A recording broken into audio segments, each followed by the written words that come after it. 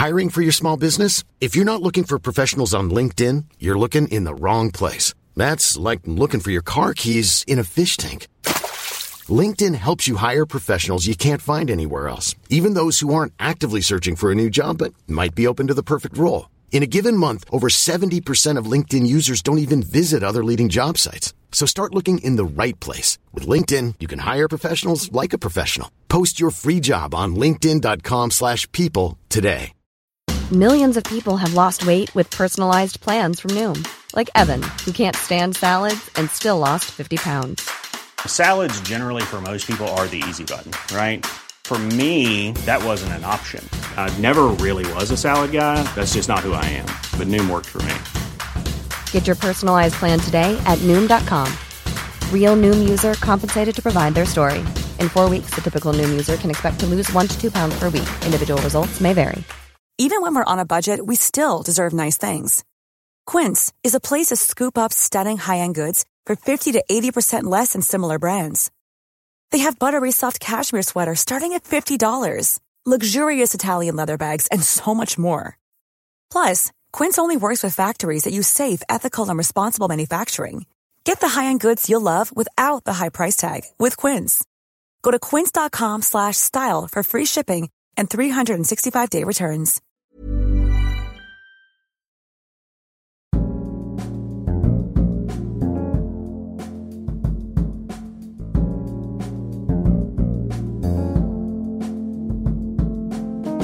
Hello and welcome back to Deconstructive Criticism.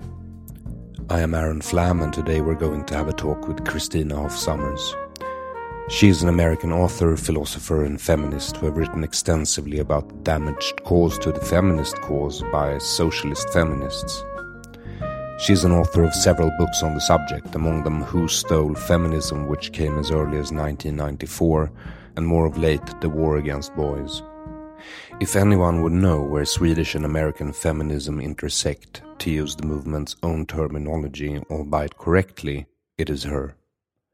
I contacted Christina because I wanted to know what she knows about the Swedish feminist Yvonne Hirdman, who is responsible for introducing what you might call the theory of the patriarchy, or to do a literal translation from the original Swedish, the gender system, which introduces the Marxist idea of sex as class to Swedish academia and later government policy, or if she knows of any other exchange between American and Swedish socialist feminists. Which is a bit unfair, because Christina is interesting in her own right. She is a contributor to, among other publications, The Atlantic, and has already been derided in certain parts of the Swedish media for an article she had written there, which mentioned Sweden.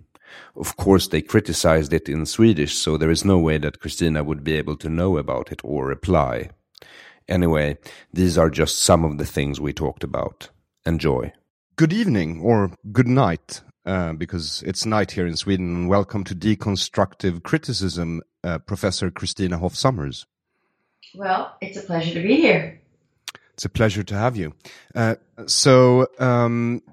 I don't want to label you because people are so sensitive about labels these days. How do you define yourself? As I suppose, a dissident feminist. I'm a feminist, yes, but I don't go along with the male bashing, the propaganda, the conspiracy theories about the patriarchy. I don't buy that. But I believe in equality. I believe in certainly in equal opportunity, that a woman's dignity, opportunity should be the same as man's. I understand. And you're a professor of philosophy? Yes. Yes. Not now. I was for more than 20 years. And then I left for a think tank in Washington, D.C., the American Enterprise Institute. And it's sort of like a university, but I don't have to grade papers or attend many meetings. So it's been quite liberating. Yeah, sounds like a privileged position to be in. Yes. Yes. And how is Washington now? Is it warm?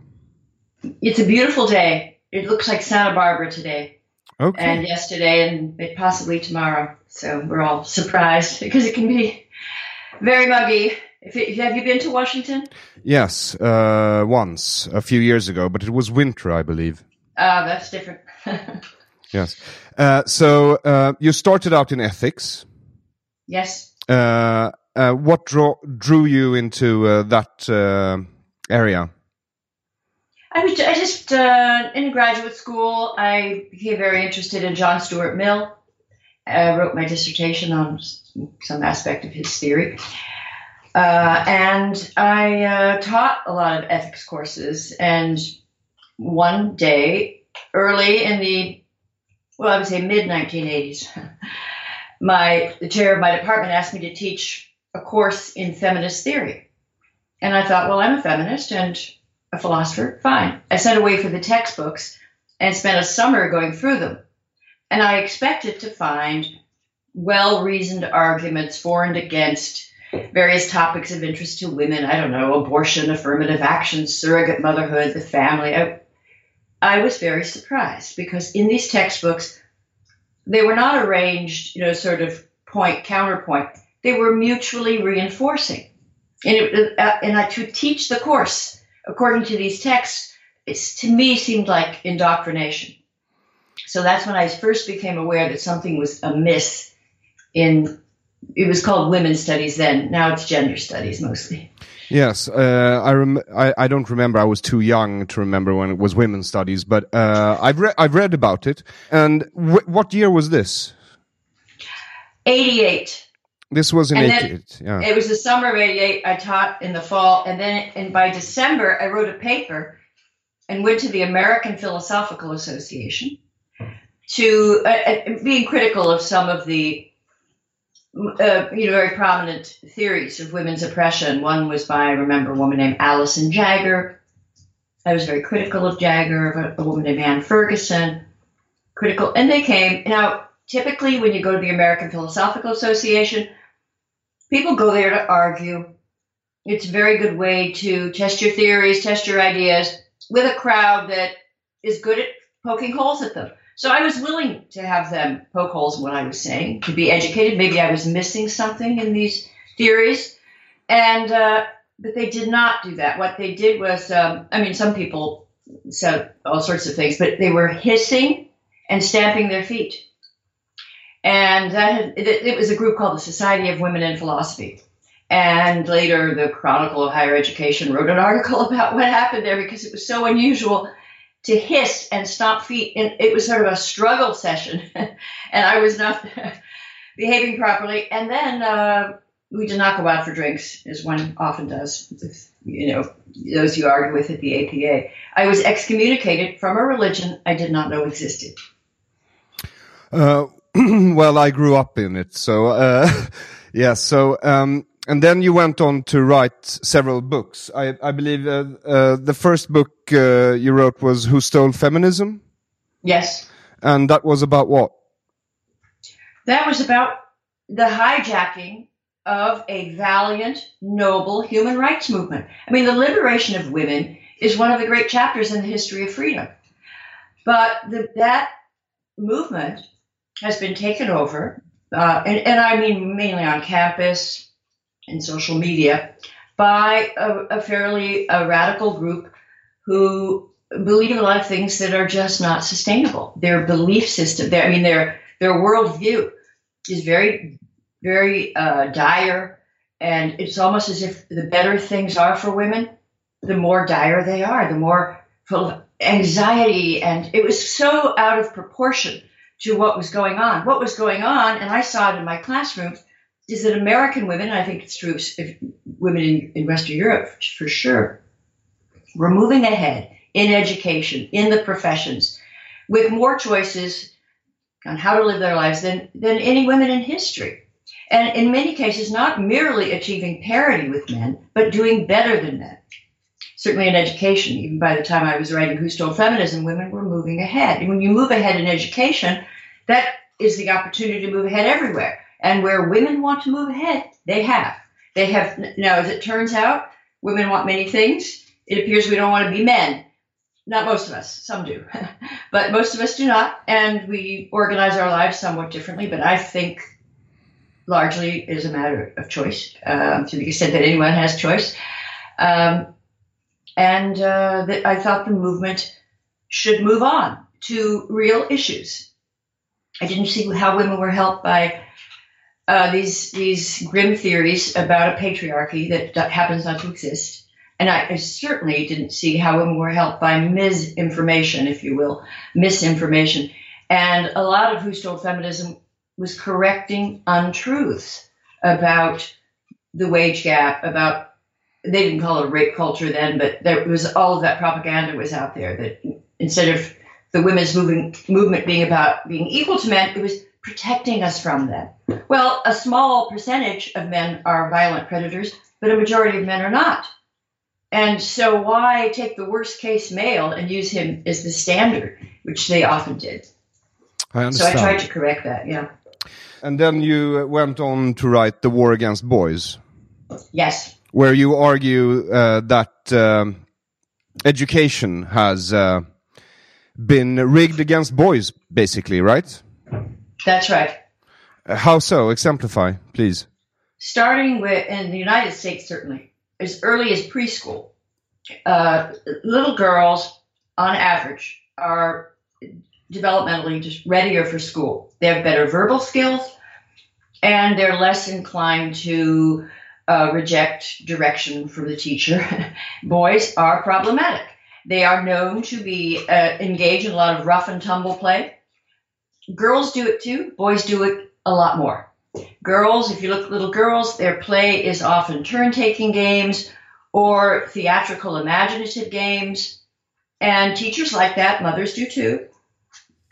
The way little boys play makes us nervous because there's a lot of mock fighting and sound effects. And so they come to school and their little girls, their characteristic style of play is the teacher approves it, encourages them to, draw, pictures about it and tell stories.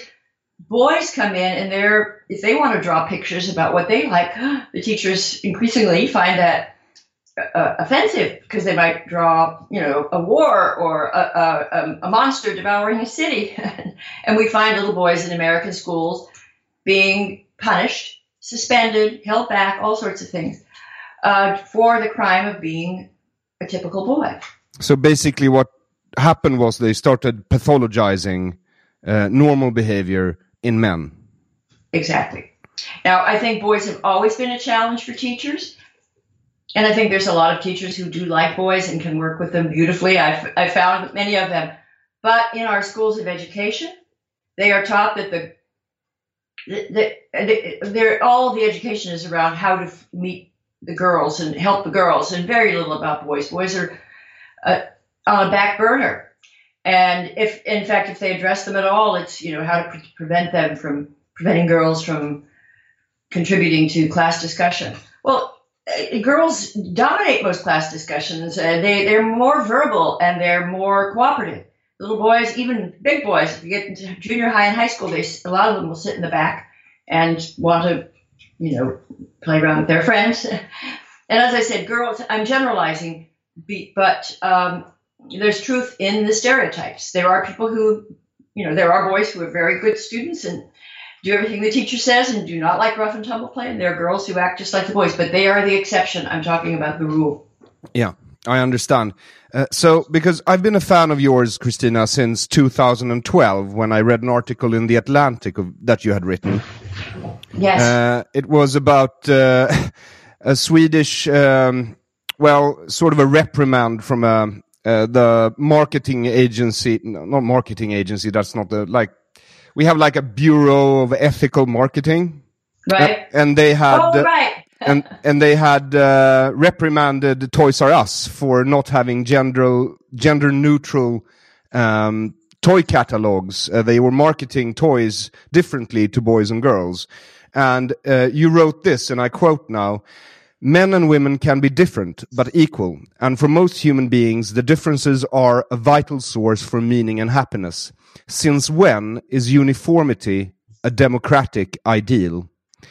That's what you wrote at the end of a paragraph in that article. And, you're not here now, but welcome to Sweden. Here is uniformity a democratic ideal, because we're very consensus-seeking and conformist. And this leads to quite absurd outcomes sometimes. So how familiar are you with Sweden? quite familiar. I've written about it. I admire it. I've been there a couple of times, and it's different from the United States, but a very successful society, except for this obsession with eliminating the gender difference. What you should do is open all doors, and when it comes to children, give them a lot of toys and see what they want to play with. But most little boys are going to make stereotypical choices, and the choices they make, the choices the girls make, it's a critical part of their healthy development. They're developing skills, boys being more rambunctious, that rough and tumble play. I have my little dog here. She jumped up. This is Isabella. Hello, Izzy. I thought Izzy was a man, but now I see that. Well, she's gender non-conforming, I'll tell you that. She's rough and tumble all the way. But it's very unhealthy. It may even interfere with children's, it quite likely interferes with children's interest in school if they're constantly, being told that they're not, meeting the standards of comportment. And little boys don't. We know this. And it's year after year, we have massive data showing it's mostly boys who get detention and held back or, suspended or expelled, is beginning in preschool. I'm sure you didn't see the Swedish critique of your article. There's not much written about it, but we have this sort of a digital newspaper called Politism, which is sponsored by the workers' movement. So it's more of you could call it an extreme leftist media outlet. And their critique of your article, they didn't critique the science because you were unassailable when it came to science, but they said you failed to show that trying to battle gender norms in male children harms them. That you couldn't show that the social engineering experiment of the Swedish state was harmful in itself. They critiqued your critique of the social engineering because they said you couldn't show that the social engineering experiment of the Swedish state was harmful to the development of boys. Actually, I did give what I think is a very important example. There are two researchers at the University of Maine that did a very classroom analyses of how many times does a teacher redirect play, and you go in and try to stop the kids doing what they're doing, get them to do something else. What they found is that it's almost always the boys that are redirected away from what they want to do to something the teacher wants them to do. And these teachers pointed out that play is the basis of learning.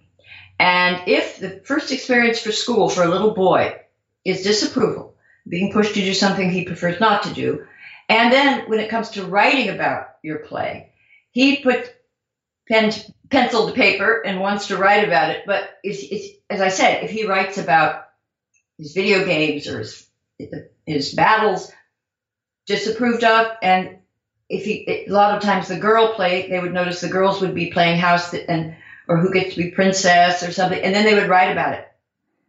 And so we might be interfering with just at this critical juncture where a child goes from play to writing stories to developing their verbal skills. And they were worried about this. So there should be more research. I think the burden of proof is on those who want to interfere and change the preferences of children at this level. The burden of proof is on them. But there is evidence that it's doing harm. No, I'm on your side, Christina, when it comes to this. I live in a country where patriarchy is official doctrine. I mean, the state believes in the theory of patriarchy, but you have some problems with the theory of patriarchy. There are patriarchal societies. We are not one of them, and Sweden is not one of them. A patriarchal society is one where women are not allowed to have power.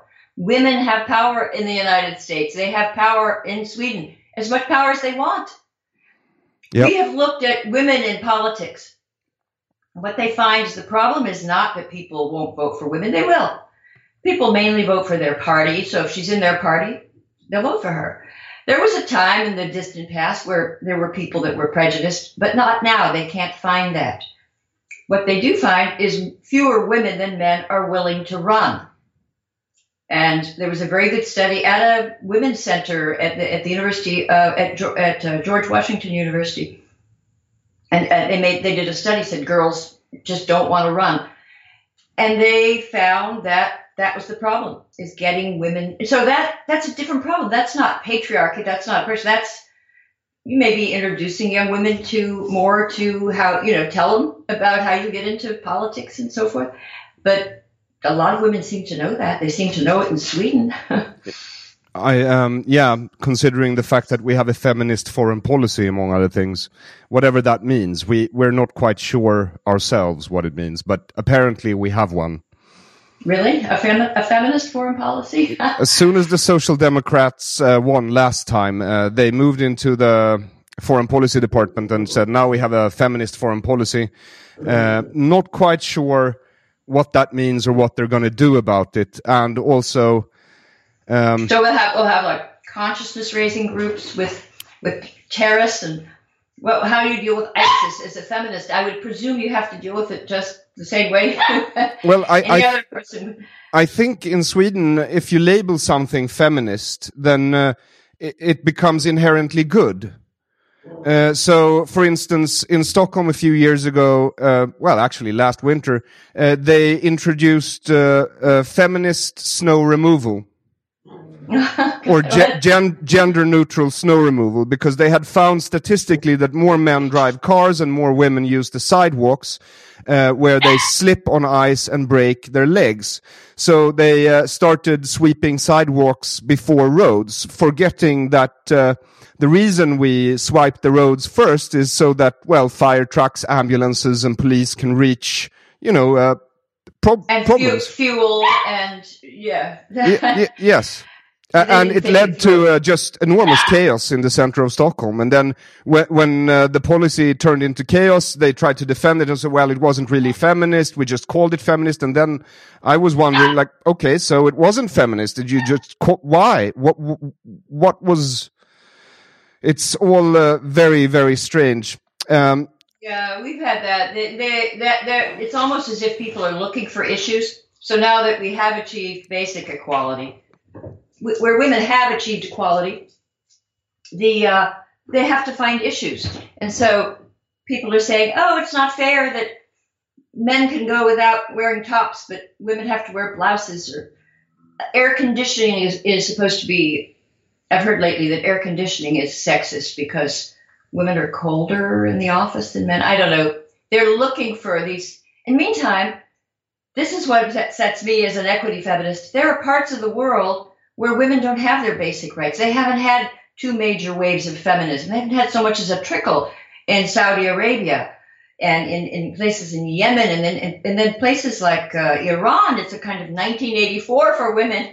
If you don't, obey the rules, they have these virtue police going on, forced veiling. I mean, this is awful. Where are the feminists?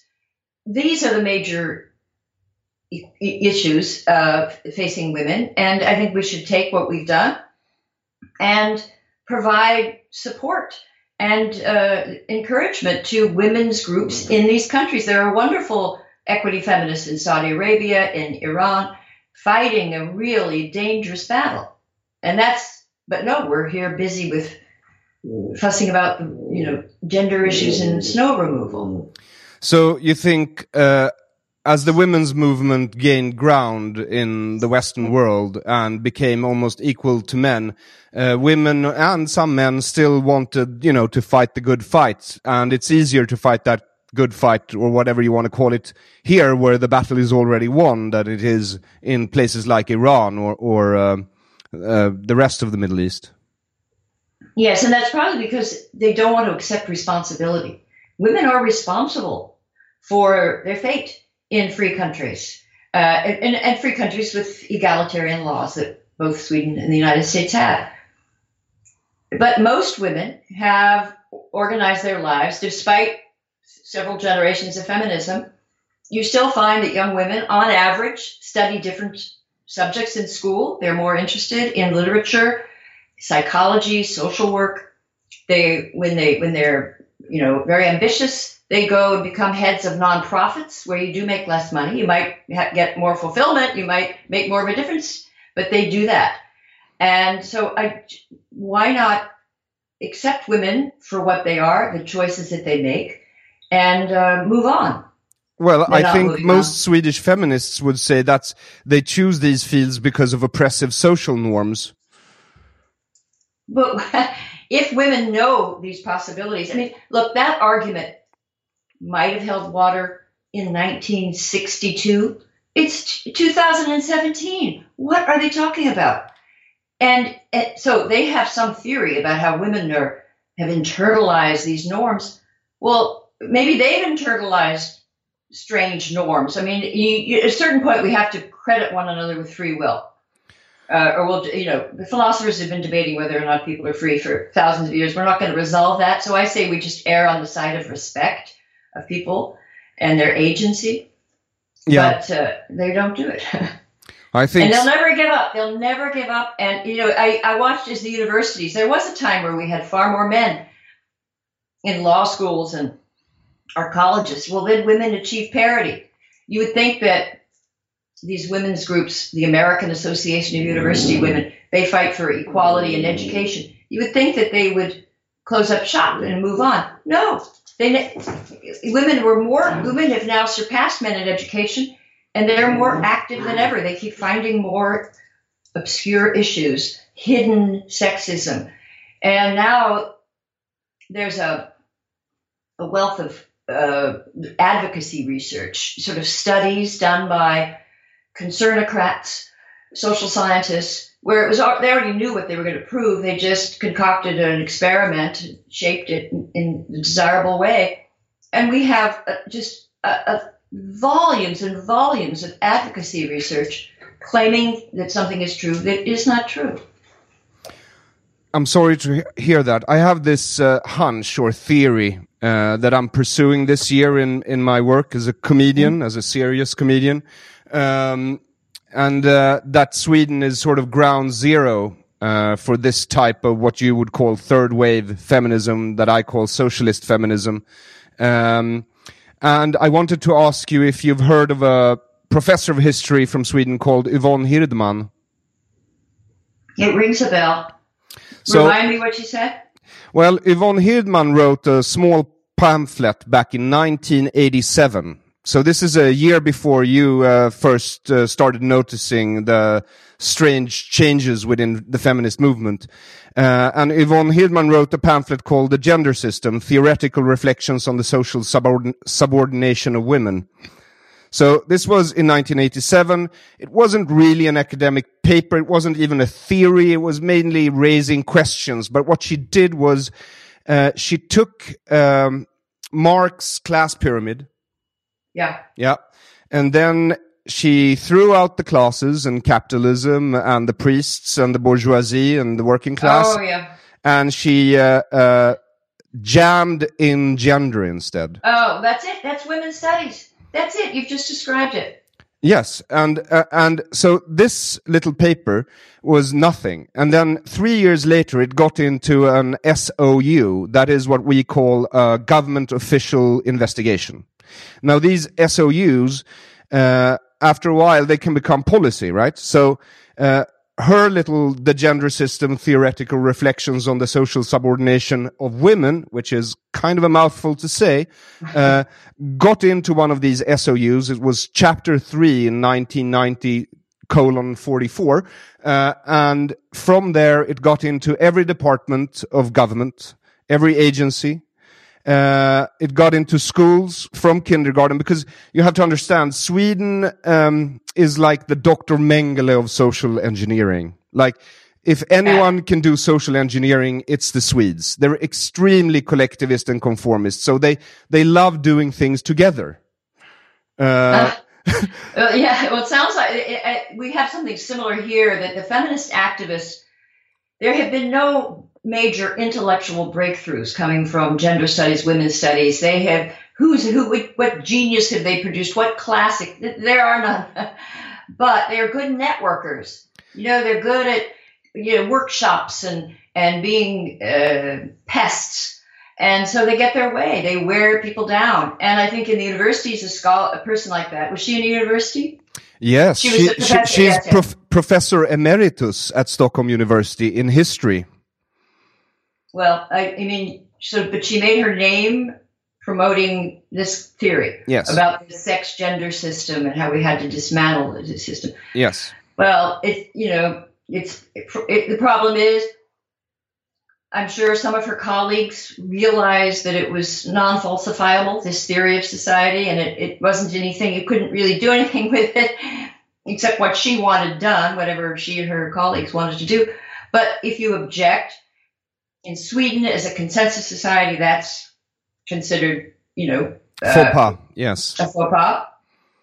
In America, people do object, but I think a lot of men thought they did not, because it was kind of a misplaced gallantry. Yes. And a lot of women who are not radical feminists or not even, but they just wanted to do their work. And then they kind of thought, well, I don't want to cross another woman, because women were, in the beginning, when women were relatively new in certain departments, so women just did not criticize.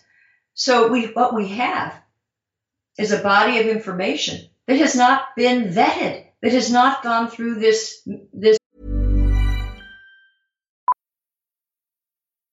Millions of people have lost weight with personalized plans from Noom. Like Evan, who can't stand salads and still lost 50 pounds. Salads generally for most people are the easy button, right? For me, that wasn't an option. I never really was a salad guy. That's just not who I am. But Noom worked for me. Get your personalized plan today at Noom.com. Real Noom user compensated to provide their story. In 4 weeks, the typical Noom user can expect to lose 1 to 2 pounds per week. Individual results may vary. Hey, it's Ryan Reynolds, and I'm here with Keith, co-star of my upcoming film, If, only in theaters May 17th. Do you want to tell people the big news? All right, I'll do it. Sign up now and you'll get unlimited for $15 a month and 6 months of Paramount Plus Essential Plan on us. MintMobile.com/switch. Upfront payment of $45 equivalent to $15 per month. Unlimited over 40 gigabytes per month. Face lower speeds. Videos at 480p. Active Mint customers by 531.24 get 6 months of Paramount Plus Essential Plan. Auto renews after 6 months. Offer ends May 31st, 2024. Separate Paramount Plus registration required. Terms and conditions apply if rated PG. System of quality control that we have in the academy called peer review.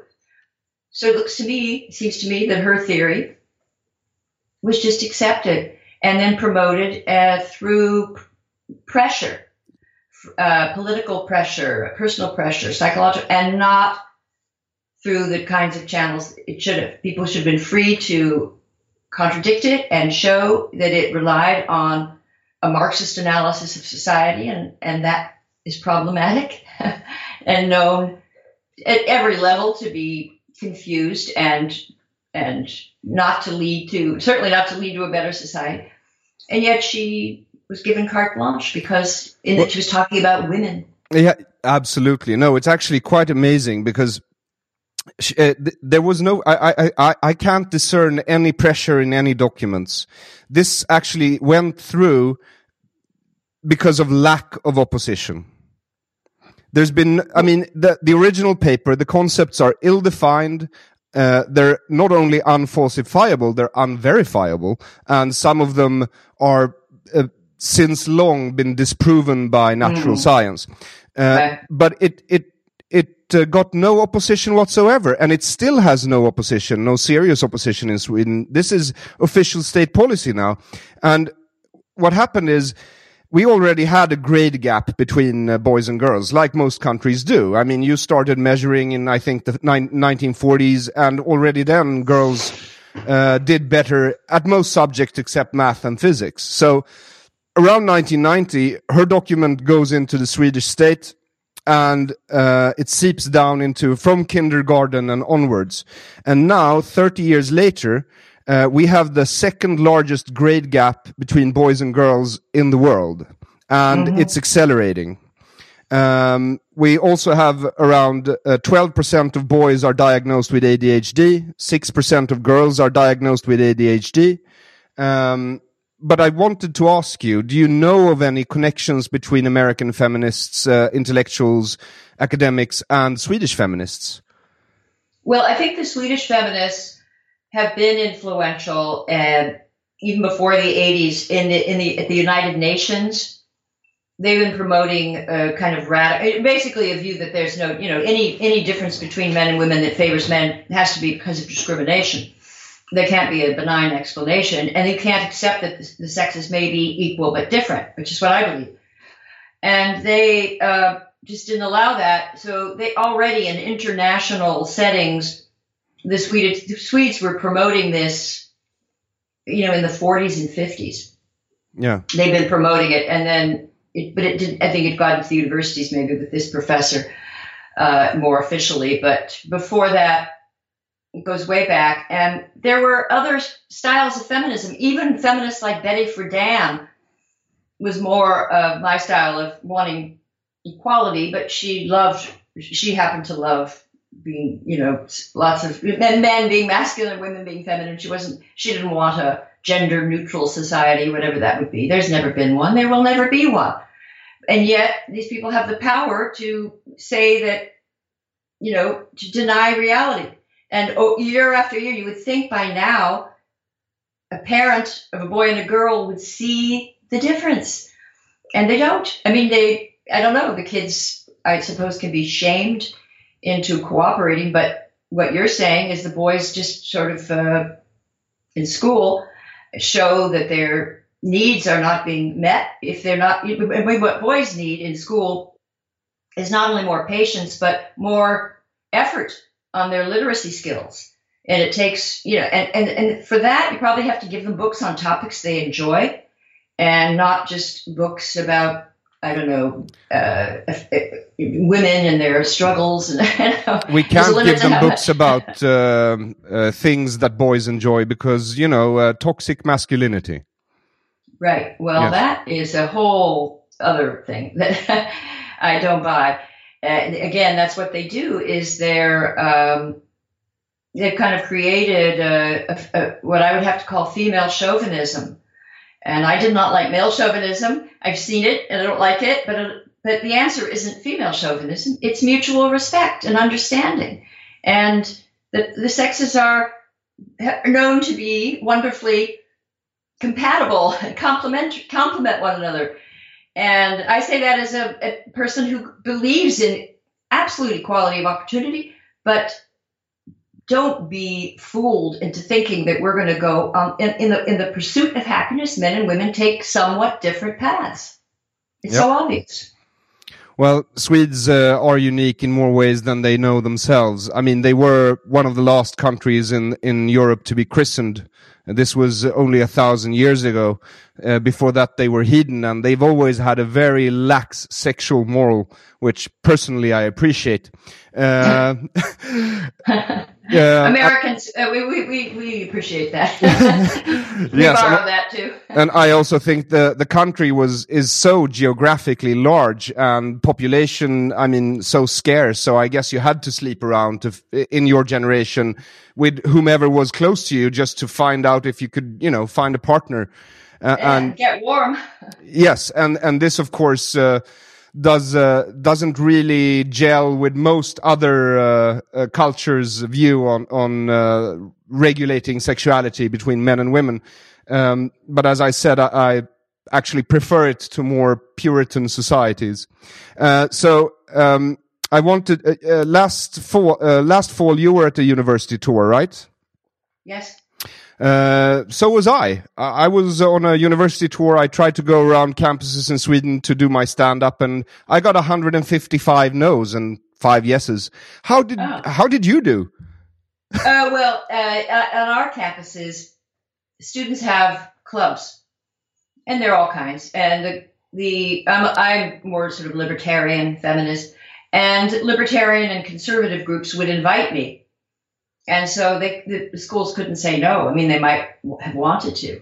But there were protests and students issued trigger warnings that even hearing me could trigger PTSD. And they accused me of, when I deny, for example, that women are being cheated out of 23 cents, for the same work, a man is paid 23 cents more than a woman. This is just not true, and I don't know a serious economist who would claim that women earn less because employers are cheating them out of their salary is just not true. I mean, there may be pockets of injustice, but the system of wages in terms of gender is fair. And I show them, I take it apart and just show that men work more hours, they work at more dangerous jobs, and they go into the higher paying fields. And if a woman would if she works the same hours, and there are about 25 things that drive wages. It's also, are you willing to relocate? Are you willing to work strange hours? Are you, as I said, willing to work outside? And there are all sorts of things that create, a salary. And when you do all the controls, the wage gap narrows to the point of vanishing. Well, I was at Oberlin College. They're all very privileged students, and they were very distressed that I was a wage gap denier, and they were holding up signs and carrying on. And one young woman, was shocked that I thought, she said, "Do you think it's fair that I'm studying drama and that I know I'm going to go out there and I'm not going to get a job, and some man, and I said, I don't know if it's called reality. It's called the way things are. Where is there a world where you can study drama and expect to make as much out of college as someone who studies mechanical engineering or chemical engineering? Those are some of the highest paying fields. I just said, change your major. Well, that was thought to be hate speech. I just thought it was common sense. Yeah. Yes. The Swedish Official Statistics Bureau also calculate the wage gap in the traditional 23 cents on the dollar way. So we have 13% here now after years of policy to diminish the wage gap. And they even admit on their page that there is another way to do this calculation, but it's not for us. So that it's not for us. It means like logic, reason, rules of evidence, not for us. We're egalitarian Swedes. Well, as long as everyone, can come to an agreement. And as long as you're quite a prosperous society that can afford, I guess, societies can afford to be slightly mad as long as they do it in the right areas. And, the Swedes have done this. But I just wonder, does the average Swede believe this? Do they believe that? Really? They're taught it in school. You should really come here and study us for a while. You're more than welcome. What? I know. I did come there once and give a talk. And I must say, at the time I gave that talk, this might have been in maybe 2000, 2002. And I don't know what I was thinking. Usually when I talk to Europeans, especially French academics, they're always laughing at Americans. And even though the French are responsible for some of the more exotic gender theories, the French academics told me we don't really take it seriously here. So when I went to Sweden, I thought, okay, that's probably the same in Sweden. There are all these crazy theories, but they don't take it seriously. So I just gave my talk, and I think it was about the war on boys, and I was talking about children's, differences in play and gender differences. And when I finished, there was sort of stunned silence. And then this gentleman of a certain age stood up in the front row, and he said, "Madam, you've been swearing in church." He had a little smile. He was pleased. But I didn't realize I was swearing in church. Yes. And I did that. So I don't know if the Swedes want me back after that, but I talked about male-female differences and cited all the evidence from we have evidence from animal studies. We have evidence from studies of men and women and the effects of hormones. And there are a group of girls who have a condition called congenital adrenal hyperplasia. They're exposed to high levels of male hormones in utero before they're born, and they are masculinized, and they have the play patterns of little boys. And we see this in animals, but there's an example in humans. And then we have the entire anthropological record. There's no society where the girls were the rough and tumblers and the boys were playing with dolls and nurturing play. No, we don't have any example of that. So I spelled that out. And that was apostasy. Yes. I was, and they were so unhappy, and even the people that invited me were quite miserable, I think. I said those things. So. Well, the social cost of deviating from the norm in Sweden, and by the norm, I don't mean traditional gender norms. I mean official doctrine. The social cost is very high, so most people don't dissent at all. How have you fared the costs? As a sort of a final question, how have you fared the costs? Do you think it's worth? Because you've been ostracized and you've been name called and so on and so forth. Do you think it's worth it in the end? Well, in American society, most of the things I say, the average person agrees with. So when I write an article or when I give a talk, most people agree. We're talking about a small coterie in the United States of fairly, very political feminists who have this worldview. This is not the dominant view of the United States, at least not yet. People are trying, but it's hard to do it here. We are not a consensus society. Everybody likes to argue, and the feminists have just, they're always very frustrated because common sense matters in the United States, and you've always got someone to speak up for it. My mother and father, they're very liberal. They would love Sweden.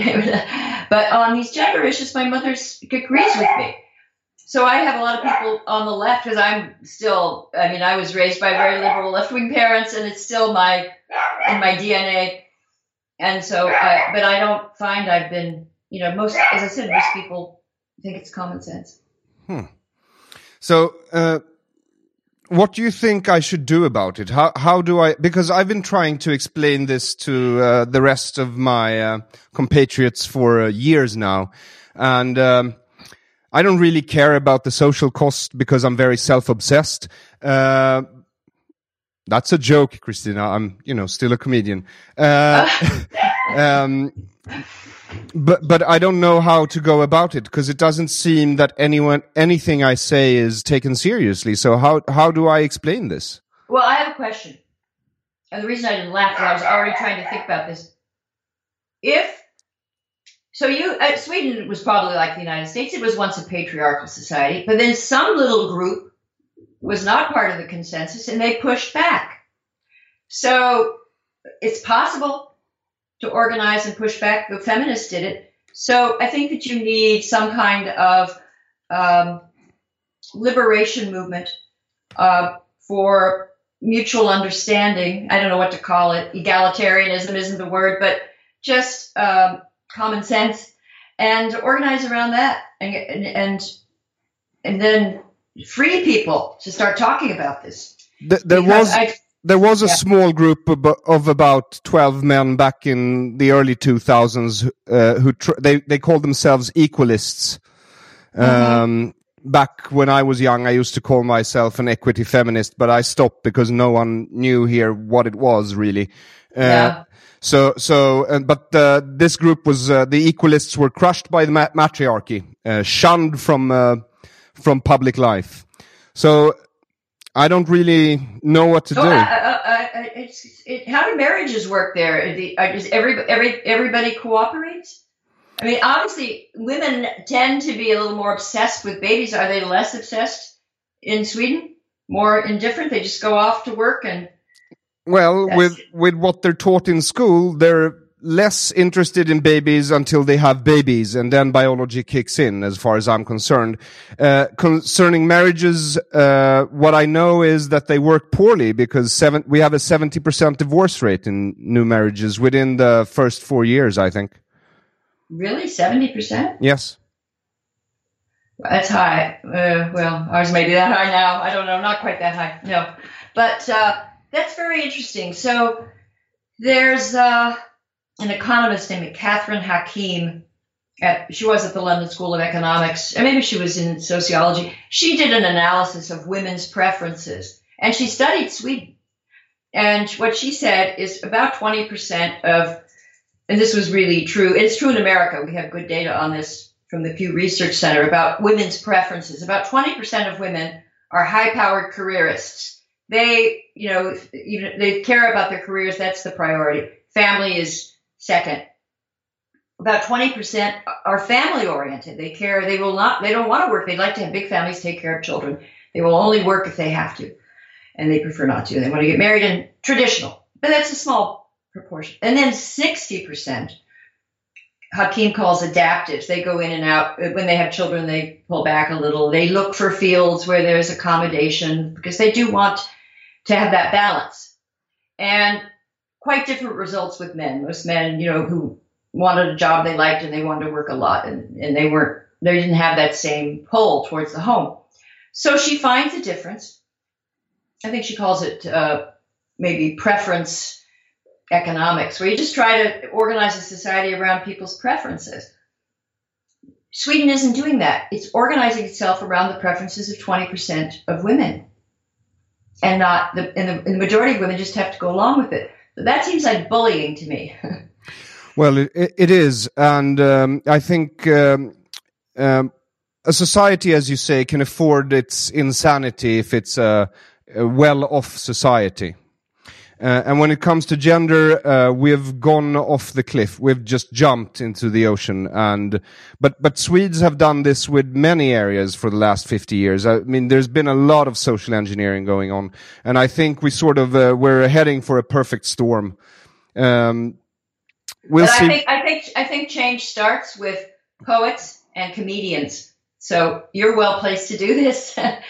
People, if you first start laughing at themselves, and then the poets and the artists come along, they're usually there before the social scientists. So I would think if people can start laughing at themselves, that it might be the beginning of enlightenment and change. Let's hope you're right. I watched one of your college performances with Milo and Crowder, and I'm going to quote you again. You said, PC is an effort to impose a political agenda without having to argue. Could you please explain that to my listeners?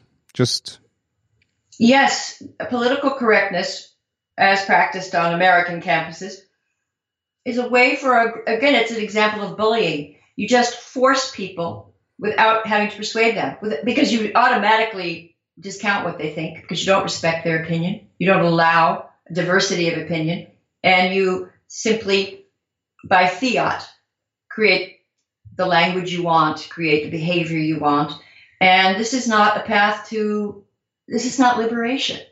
And as I said, I'm very libertarian, and gay rights and trans rights and women's rights, women who want to defy all the stereotypes. I love that. I'm from Southern California. I was a flower child, a protester, a hippie. I'm still that way.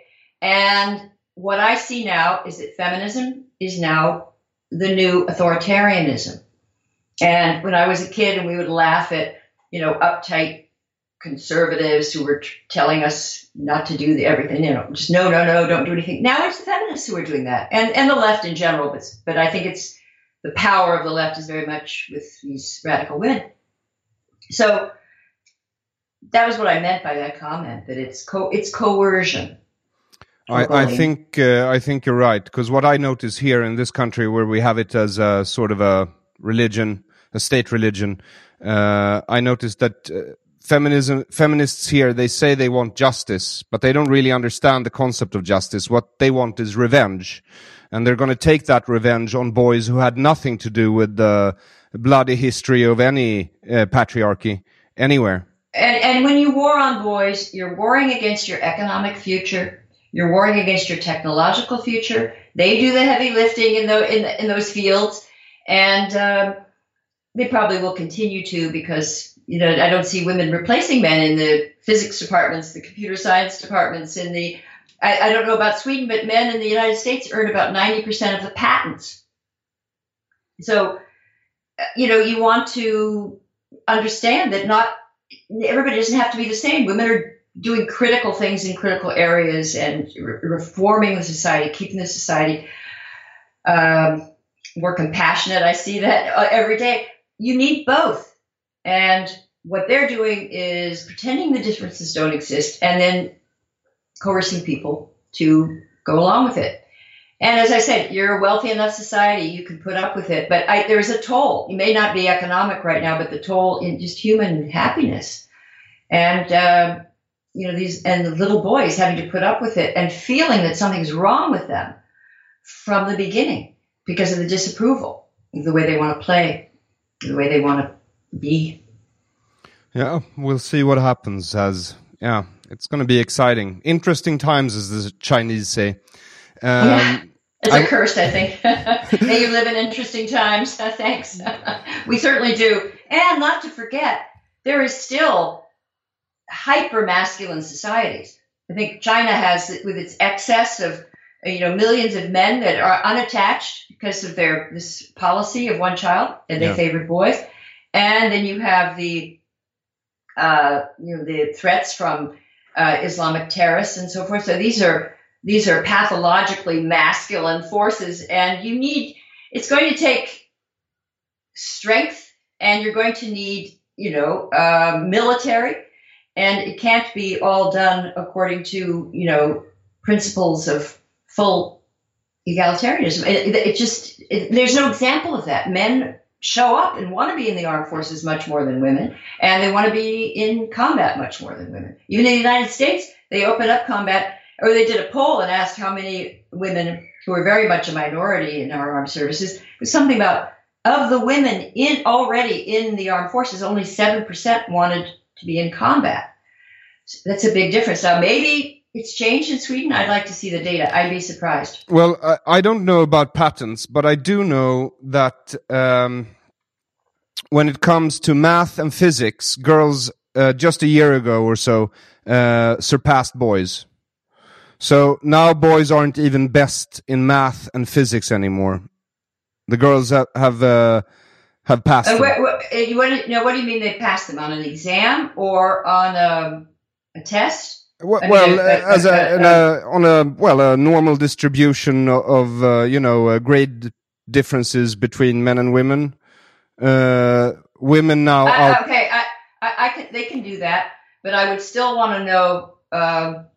We get a lot of our innovators and math professors from the top 1% or top 5%.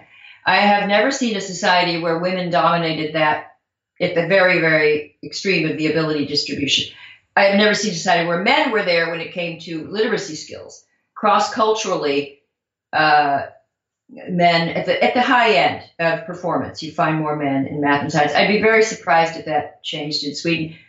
And if it did, it's so unusual, you almost wonder if that was really the product of helping girls, or did they actually just harm the boys? I'd have to know. You'd have to look into it. Yeah, and I will. Thank you. And when it comes to the military, well, we practically don't have an army. You've been paying for our defense for the last 60 years. Thank you so much, United States of America. And the Feminist Party in Sweden, well, they don't want an army. They say they don't want war. They want peace.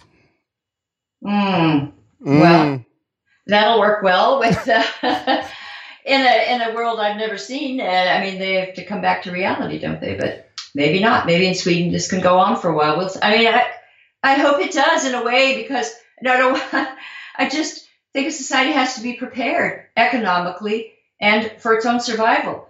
But sometimes I see things that are happening around me, and I think that maybe a sensitivity democracy is just doomed.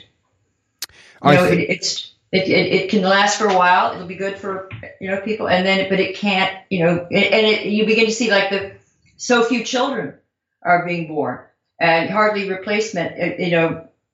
Below zero population, and we're not there in the United States. But I think maybe Sweden is certainly. I've seen this in other European countries where there's just very few people are having babies. So again, you just have to look at the long-term viability of your society. Yeah. Thank you so much, Christina, for participating. It has been a true pleasure, and I hope I get to talk to you again, because I'm going to have more questions down the line, I think, as I delve deeper and deeper into, Swedish statistics now, I guess.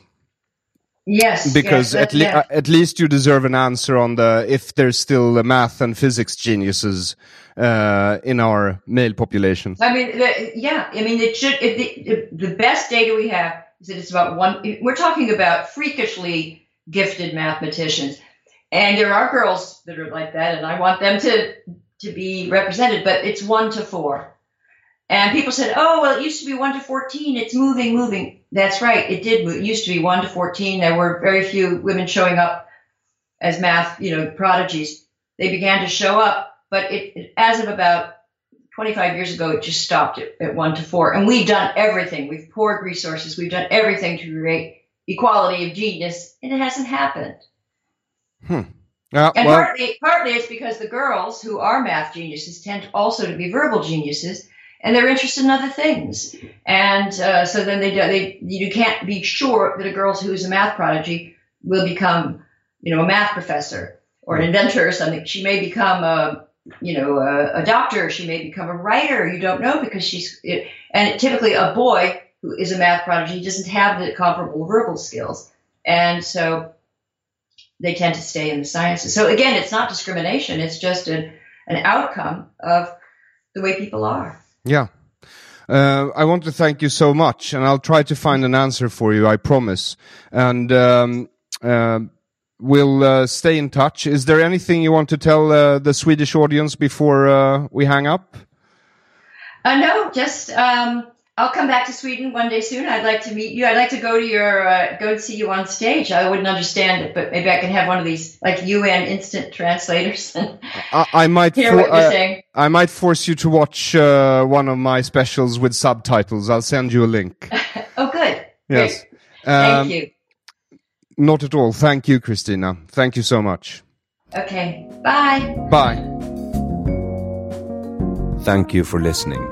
Links to the things we talked about can be found under this episode on my Patreon, Aaron Flam. And while you're there, why not sponsor me? Or not. It's not mandatory, it's just a suggestion. Until next time, have a good time, unit.